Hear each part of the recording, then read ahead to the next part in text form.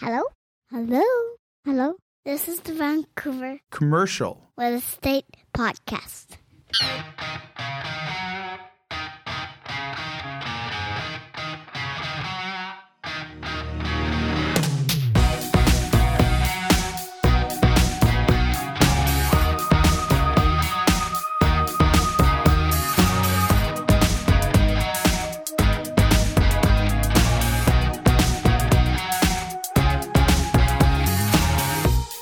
And welcome back to the Vancouver Commercial Real Estate Podcast. I'm your host, Corey Wright. And I'm your other host, at least this week, Matt Scalina. And I'm sitting in. I'm Adam Scalina. Looking forward to this episode, though, Corey. Yes, no, we are. We're very fortunate to have our very first inaugural non-VREP guest today in Right. Alan Haig, managing partner and one of the co-founders of Impact Commercial Group, a leading commercial lender out there. And today we're going to break down all how commercial financing works. I wasn't here for the conversation you two were, but this is so exciting in my mind, partly because commercial lending is such a different animal than residential financing, right? So it's really exciting that it's kind of the spelling out the A to Z. This is how commercial lending works. But Adam, you were saying something about him actually providing investment advice. Well, no, here's the Even thing. more exciting. This is the other thing that came out of the conversation, and it's something that Corey and I were talking about earlier.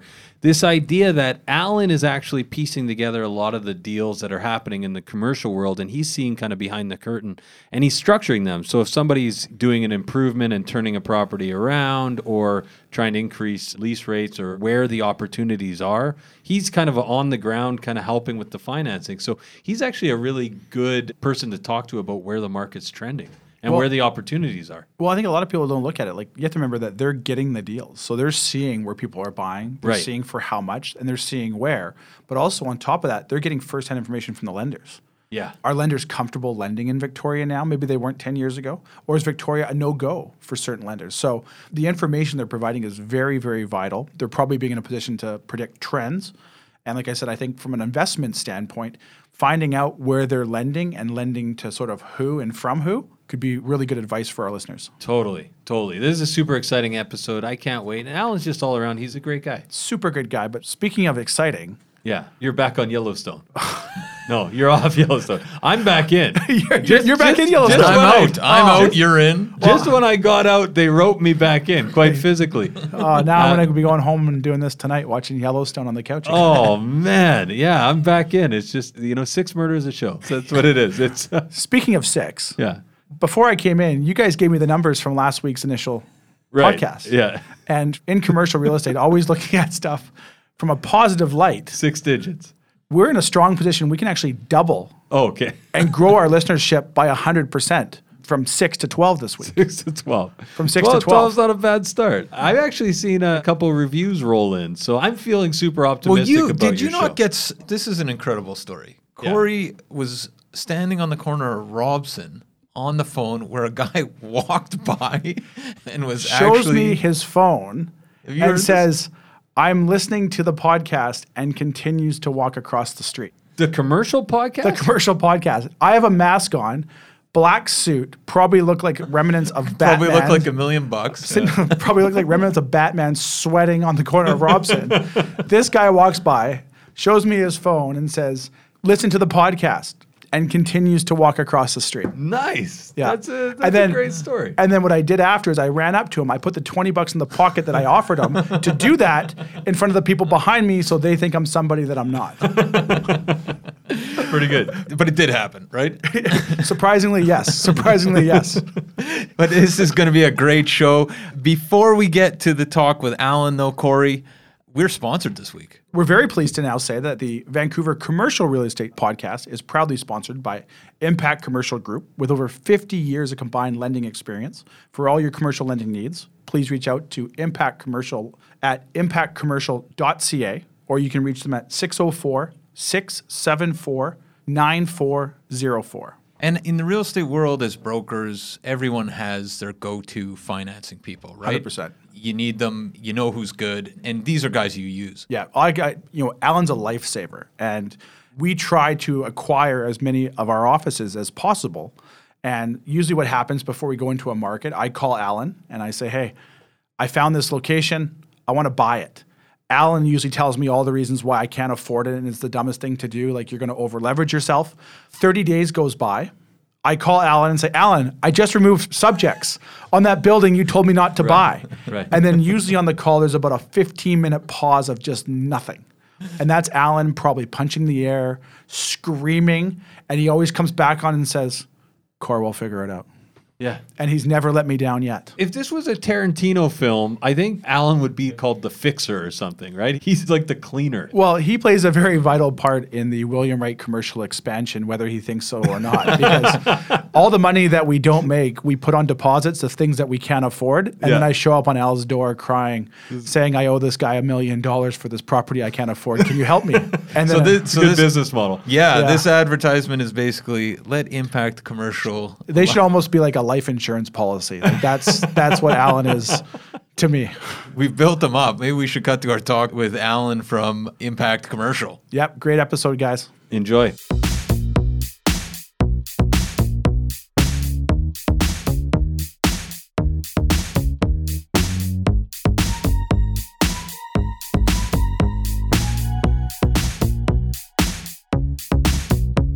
Okay, so we're here with Alan Haig, managing partner at Impact Commercial Group Incorporated. How you doing, Alan? I am doing fabulous, guys. How are you doing? Great. Thanks so much for joining us. And Al, you are our first official non-VREP guest on this show. Yeah. So we wanted to lead off with a good one. Very blessed, guys. Very blessed. So, Alan, can you start maybe by telling our listeners a little bit about yourself? Oh, absolutely. Where do I start? I guess go right from the very beginning. So I've been in banking and commercial financing for, I'm dating myself, about 25 years now.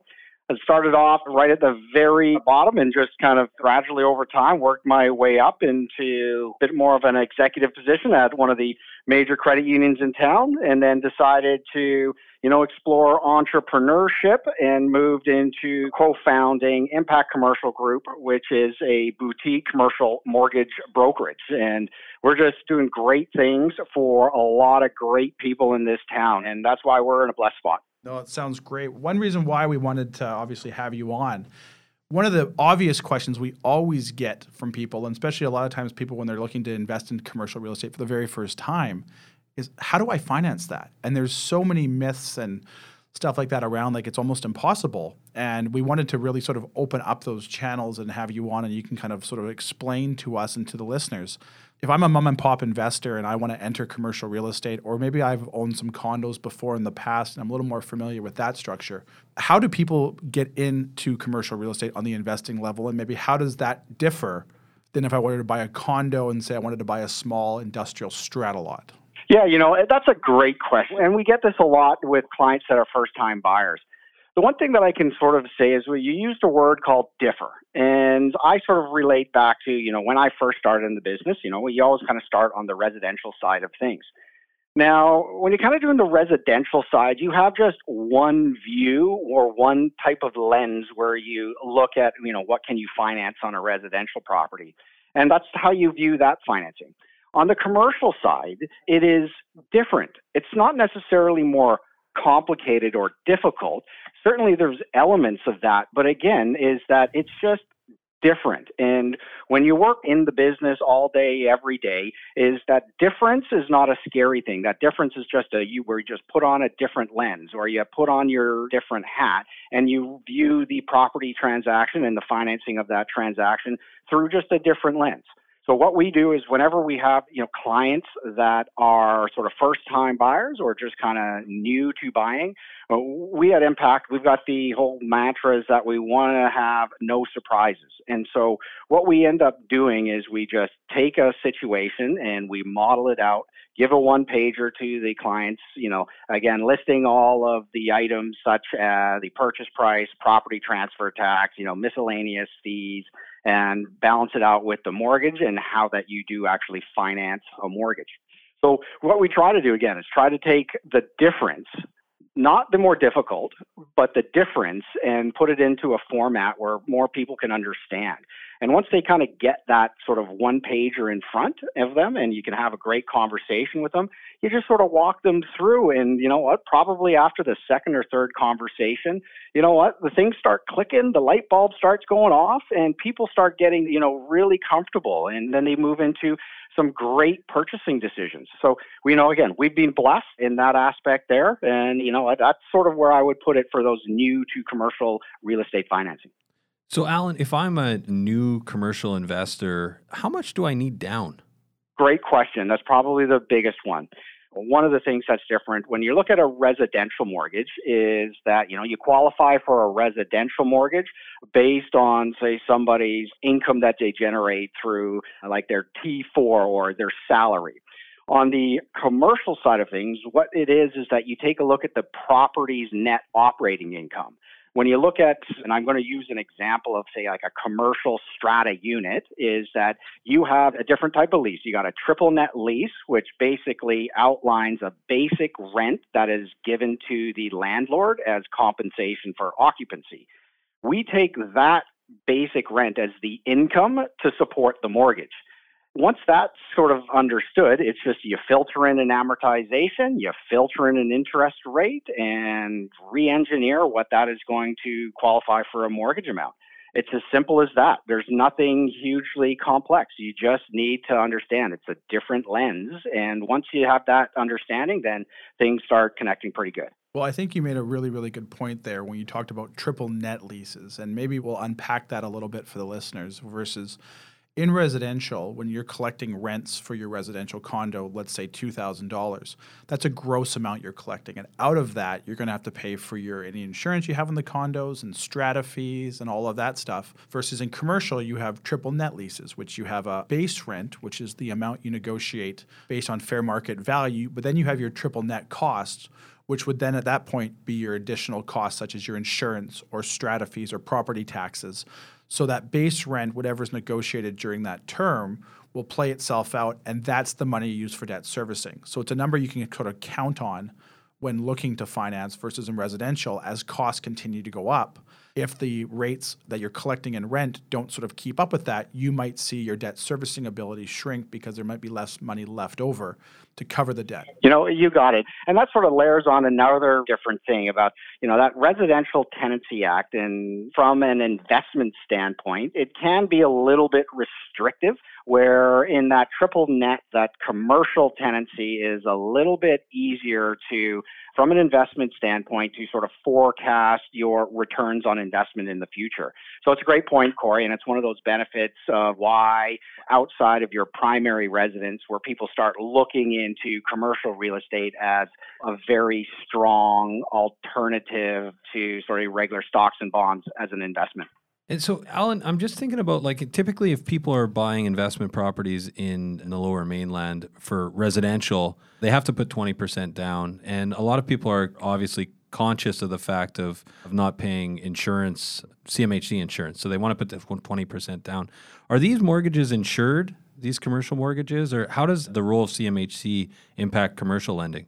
Another great question. For the most part, for, first-time commercial buyers, CMHC is not used within commercial real estate financing.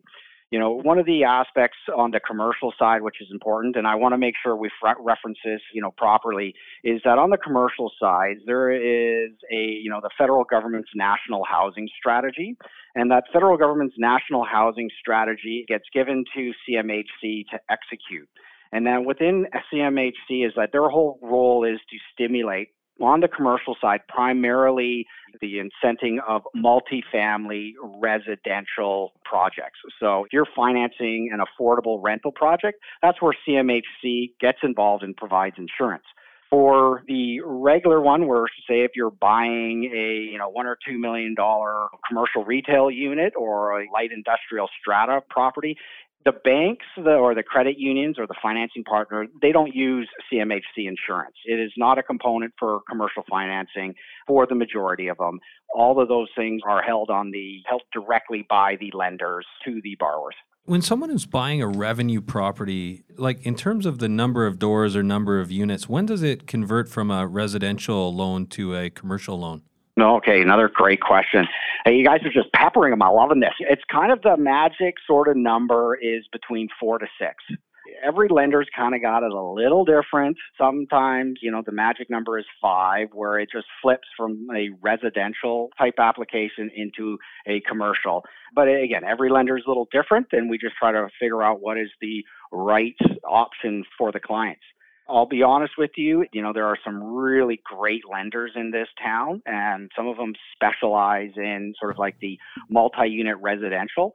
And what they end up doing is they'll stretch it from, 4 to 5, and they'll give you residential mortgage rates on those things there because they've got that program. And, all things being equal, is residential mortgage rates are a little bit lower than the standard commercial rates. So if you can, we always sort of work with our clients and figure out which is the right option for them. For us is that we're passionate about supporting our clients at Impact, and we want to do the absolute best thing for them every single step of the way. So we just get to learn what they're looking for, and we put our recommendations forward. So, but again, that's that 4 to 5 to 6 is where you switch from residential to a commercial transaction. So it's Friday night. I'm sitting on the couch watching HGTV, watching people flip homes for hundreds of thousands of dollars, according to the show.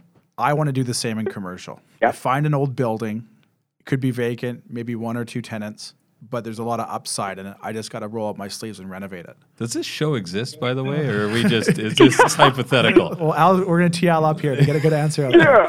So I want to go buy this renovation show or buy this renovation property, but it's commercial. I call Impact. How does my financing differ if I'm looking to buy something in a value add scenario, or I want to renovate it and then sell it versus, say, just a pure income producing property? That's awesome. Okay, first off, Corey, have you ever sat on a couch at home? I just need to say, it's I get emails from you at 4:00 in Saturday mornings. You're going, hey, we got to get this thing done. So I love this hypothetical of sitting on a couch. Corey's been in bed by 8 p.m. too for an hour already, right? Because he's up at 3 a.m. So I set my alarm and I send emails out to people so they think I'm up, and then I'm right back to bed. Right. Yeah, that's awesome. Sorry, Corey, I had to point that out there on that one. All right, this is where, you start to get a little bit more complication to the commercial financing aspect. From most of the lenders out there, and you got to think your banks and credit unions again, is they like to finance primarily commercial investment properties that have income in place. Right. So, if you are buying a, commercial strata unit and it's got a nice lease, for like 5 years with a retail type tenant and it spits out $50,000 a year, you can kind of qualify that with some of the banks and credit unions, and, we can get you a nice mortgage. When you're actually doing a value add play, that is a slightly elevated sort of complexity to the transaction. And usually it's sort of somebody's second, third, fourth type of commercial transaction.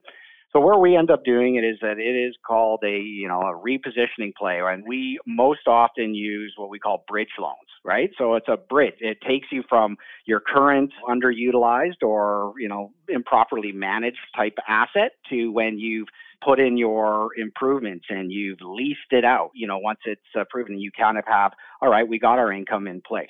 So it is a 2-step process where we'll use a certain type of lender that's very comfortable with the current state and the borrower and, what they want to do with it. And so we do like a 12 months to a 2-year type bridge financing to get you to where it's stabilized with income in place. And then we refinance it out to, one of the banks or credit unions or other types of asset managers who want a stabilized project. So there is that, again, it's a bridge. So I'm hoping I'm trying to be as clear as possible with many of your listeners in the fact that it is a 2-step process. You got to be creative and you have to have a certain understanding of that process. So you'd bring in lender A, they come in, they allow me to acquire the property, they provide me some renovation money that I need, I get the project start to finish, probably re-tenant the property at that point, get the income up, then we go knock on the Vancity's door.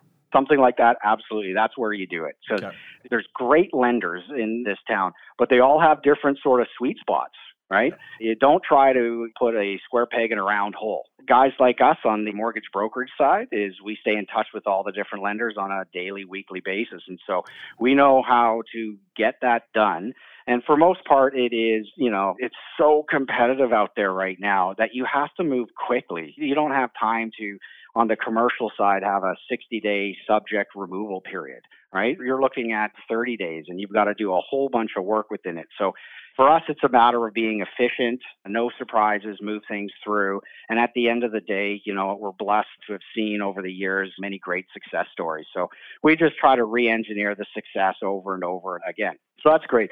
The only thing I would sort of say to finish that one off is, like, Corey, you do an absolute fantastic job working with your clients in regards to the value add play. It requires a little bit more complexity to it, but again, like, the financial returns can be quite good. Alan, if I'm looking at like posted rates today for residential purchases, you're seeing around 2%. Does that translate to commercial lending? It does, to a certain extent. You just add an extra 1% to it. So when you sort of take a peek at what the best residential rate is, you add 1%, and that's kind of where your best commercial rate is. The only thing that kind of comes into it is that there are some differences. Every bank views certain types of borrowers differently on the commercial side of things, and the added flavor of some of that stuff is the different asset classes. Like, I know Corey must have talked to you guys in the past, like how hot industrial is right now. Right. I can't fund enough industrial assets at low rates because there's just not enough industrial assets. But on the other side is that, you get some of those retail type shops without like a grocery tenant or stuff like that. You end up kind of getting a higher risk profile and you get a little bit higher rate. But all things being equal, it's about 1% higher. So post-pandemic now, obviously the world's changed and, banks have obviously tightened up and probably relooked at lending criteria. How much onus is there now from an investment side of it if I have Starbucks as my tenant, or I have Corey's coffee shop that pays his rent 15 days late on a monthly basis? How much more attention does the bank put on the covenant and the strength of a tenant post-pandemic maybe than what they did maybe pre-pandemic? Great question. I would say is that all things being equal, they put much more emphasis on the type of tenant. That being said, this is where we kind of come in, is that there are great lenders. We deal on a regular basis. Our top 5 lenders are probably, 5 or 6 of them on a regular basis. But depending on where the property is located, Fraser Valley, Victoria, Nanaimo, the interior, you have different lenders that like different things. If you're downtown doing a $20 million transaction and you got Starbucks, you're looking at, a great national tenant, and you can drive rates down. That being said, is you're paying a pretty low cap rate or buying it at a low cap rate.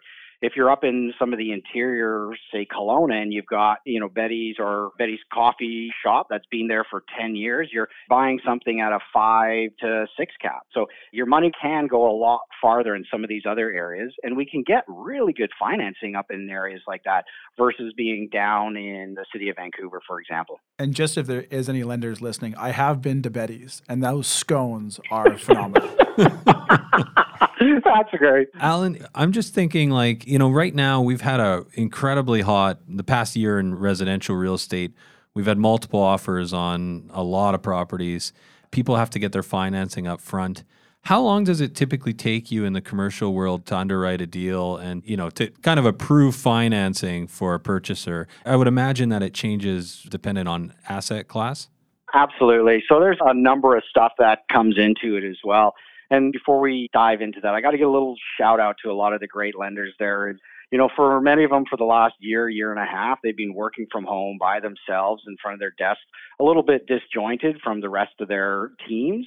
COVID's been a challenge from like a logistics standpoint of approval. So right off the bat with COVID, we are seeing, approval timelines kind of have increased probably about like a week, simply because it just takes a little bit longer to get the communication kind of going. And that shout out there doesn't go on deaf ears. All 6 of our listeners are going to be very appreciative of that. Yeah, that's awesome. Okay, so how do we underwrite or pre-qualify a commercial application? Well, again, transferring it and sort of viewing it under the lens of a residential property is that you are going to have within the banking system, yes, you can get a pre-approval. And the reason why you can get a pre-approval is that the income of the individual is pretty well known. And the type of quality of like an apartment or a single family house, relatively well known. So you can do a pre-approval on the residential side. On the commercial side, there again, through the different lens, it's just different factors that you need to do it. And so you have a lot of the times it is the property which is different. And we talked a little earlier, you got the asset class can be a little different. The income levels can be a little bit different. The types of tenants, like obviously we were talking about, Betty's coffee shop versus Starbucks. That all comes into the approval criteria on a commercial mortgage. So what we end up having to do is we take a lot of time at the beginning to work with our clients to get what we call a pre-qualification, right? So it's not a pre-approval like it is on the residential side. We do a pre-qualification where we sit and we can look at the property, pretty specifically. We can look at the individual situation, how much of a down payment, all that kind of stuff, their own cash flow. And then what we can do is we can say, hey, listen, if you guys are buying a property that's sort of in this range here, we're very comfortable that you can pull this sucker off. Then once you got it under contract, we strive for that 30 days where, we got to get the appraisal received. We got to get an environmental report. We got to get maybe a building condition report done. There's all these little extra elements. So it's a 30-day subject for financing. Sometimes we need 40 days depending on the complexity. All you got to really worry about is a underground storage tank from the old days from oil. On the commercial side is that you can have like heavy metal contamination. You can have, a dry cleaner was just down the street. So some of that stuff, it just requires more consultants to kind of get in there. But again, when that kind of comes into it is we work really well with, our commercial real estate partners, and William Wright is obviously one of our main guys. And so it's a team effort to try to bring all the unknowns into clarity for the client to make sure that we can move quickly with that subject period. Al, you brought up earlier, you mentioned Kelowna, you briefly touched on Victoria. How much of the marketplace does affect the lending ability? Do some lenders favor markets, say maybe like a Chilliwack or maybe an Abbotsford, and some lenders prefer maybe a downtown urban, kind of something to the effect of like a Vancouver? Or is Victoria a different lending pool? How much consideration goes into the location of the property and the current market conditions in that marketplace from a lender perspective? Again, great question. I think probably my best answer to this one here is that, everything is so robust in BC right now is that we can pretty much find a lending solution for most types of properties, regardless of the location. What you find, though, is, if you are financing a large transaction in, say, a city of Vancouver, for example, there is a different type of lender that is more attractive to doing the multiple, say, tens of millions of dollars of a mortgage on a larger asset. In the smaller areas where you're doing with a smaller type transaction, just $1, $2, $3 million mortgage or $3 million purchase price, and you need a mortgage on it, just different lenders, migrate to that. So it'll be a different lender than somebody doing a, $10, $20 million in the city of Vancouver versus the $1, $2 million mortgage in Kelowna or Victoria or Nanaimo. So it's realistically, you just need to figure out what's going to be the right lender for you, because there is several for every property that we look to finance. Alan, maybe thinking about kind of just investment opportunities in BC, in the province in general, I would imagine that you're financing these deals, you're kind of seeing where there's spikes of activity. Do you have a region where you're seeing a lot of people are focusing on right now in BC? Okay. Geez, well, there's a few. We don't want to give away the farm too much on all this kind of stuff here, but please do. That's what the show's about. We're asking you to pick your favorite kid right now. So, one of the great things that we've got is, working with excellent people. And when we get, say, every file that we do is you kind of get an appraisal of it. Within that appraisal, we're dealing with like 8 or 10 other properties as comparables. So you simply take a peek at, how many stuff that I'm doing myself, and then we've got our team that are all doing, their own stuff, and you multiply that. So we have access to an amazing amount of information here.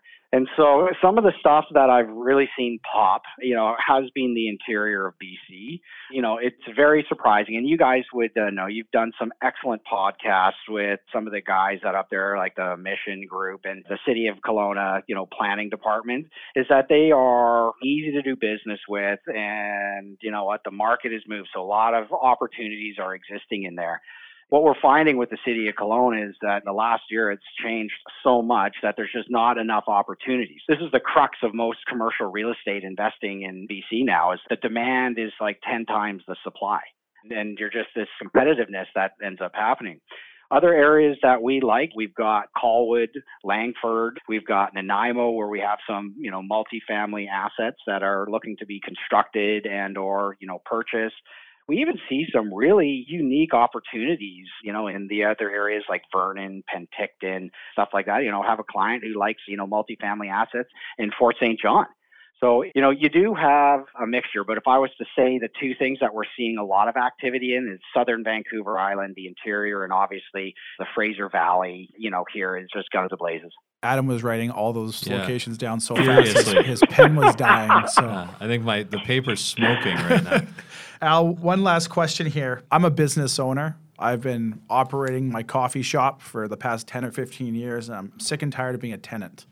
How do banks create opportunities for owner-occupiers to sort of, eventually get into the business of being their own landlord, or maybe a landlord of a small building with some tenants, versus just being an investor? Because I know you've seen, with the boom of the strata offices and industrial and retail over the past decade over here, we're seeing more and more owner-occupiers find avenues through financing to get into being their own landlord.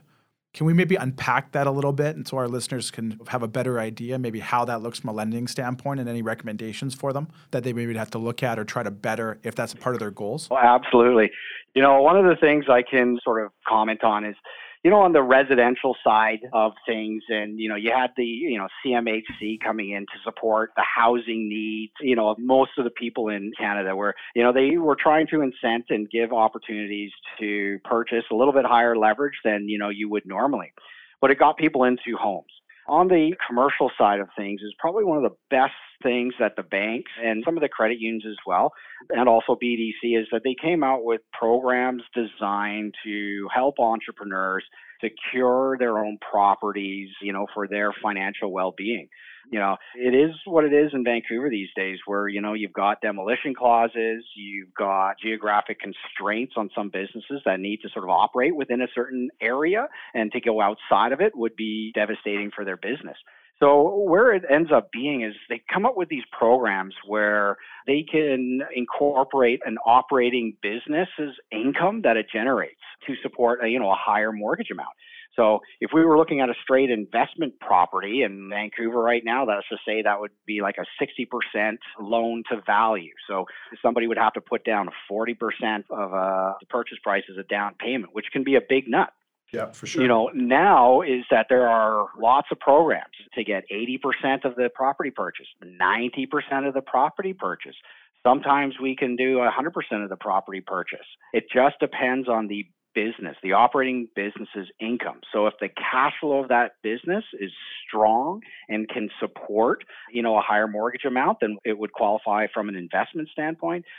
You know what? It's, there's those programs to get those businesses in. And if anybody's been in commercial real estate for the last 5 years, this has probably been the single biggest generator of wealth for smaller business person buying their own commercial space. So it's been great for a lot of our smaller clients to do that.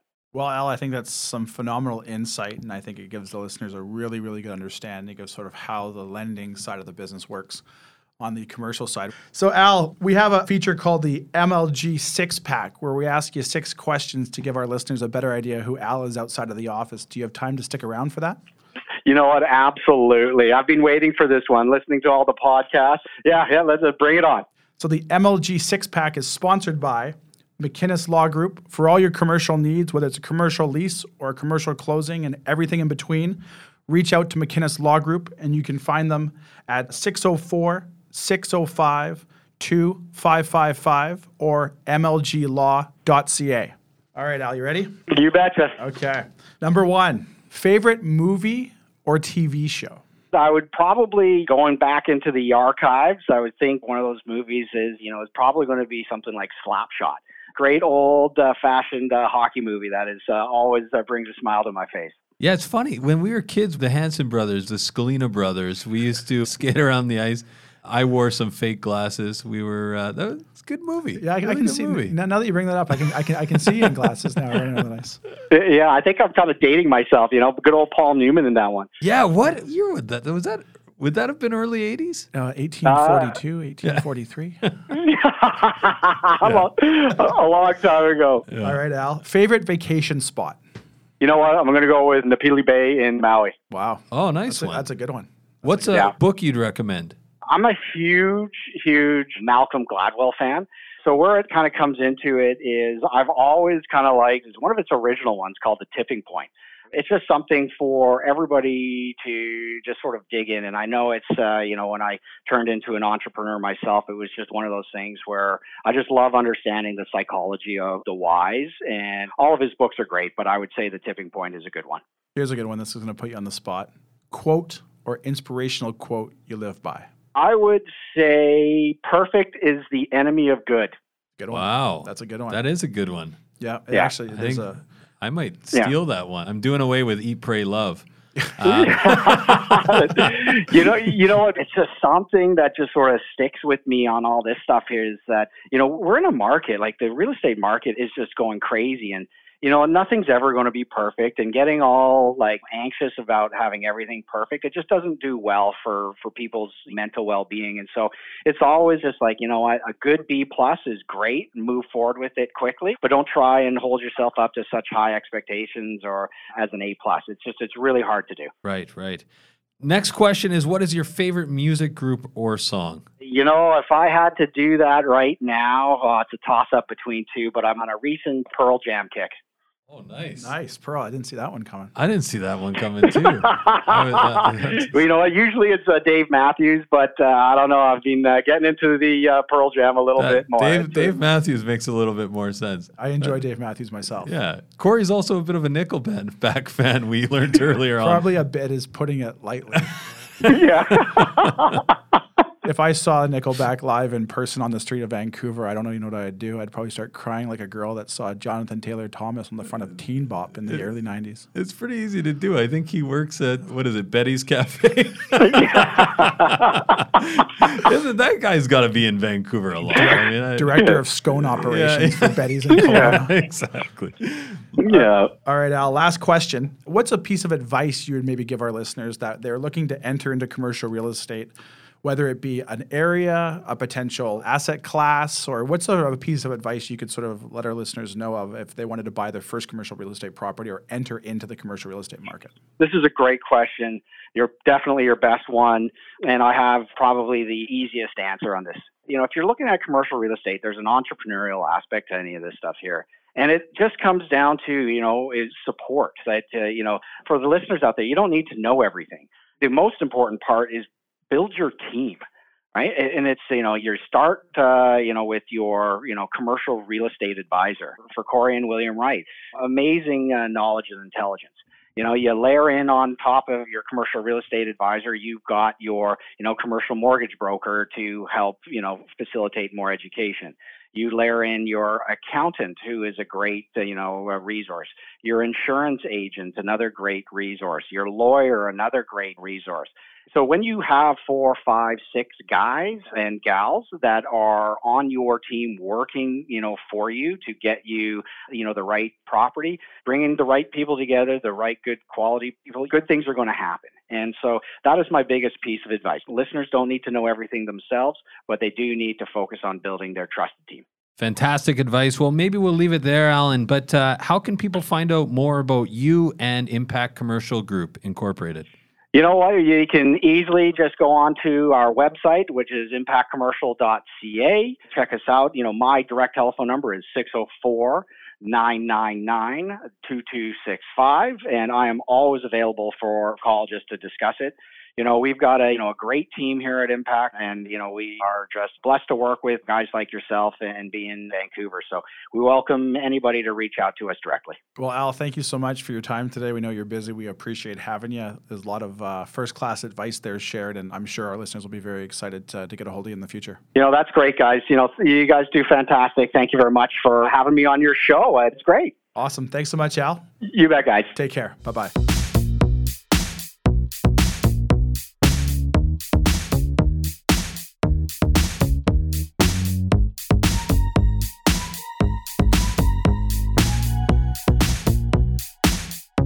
And there you have it, folks. Our episode with Alan Haig, managing partner and co-founder, Impact Commercial Group. I learned a lot, and I'm in the business. You know, I'm starting to like this Vancouver Commercial Real Estate podcast. That was We're a not great hiring. episode. We're full.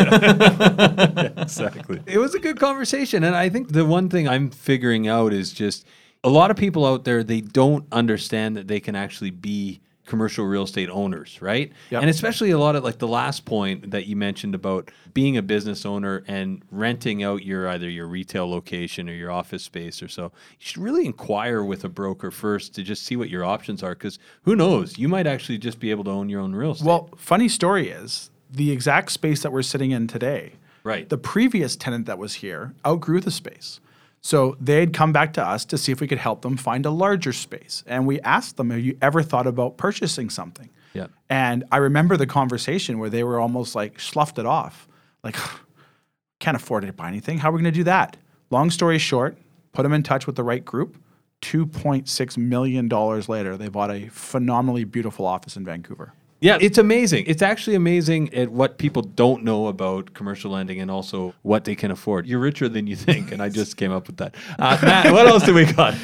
What else do we have, Adam? Well, we have VancouverRealEstatePodcast.com. That is where the Commercial Real Estate Podcast lives. It's up there live now. We're also on iTunes, Apple Podcasts, Spotify, Google Play, I think it is. By the time anyone hears this, it will be there. Because I know Spotify's executive must have loved us because they couldn't get us on there fast enough. Tim Cook took about a week to hear us.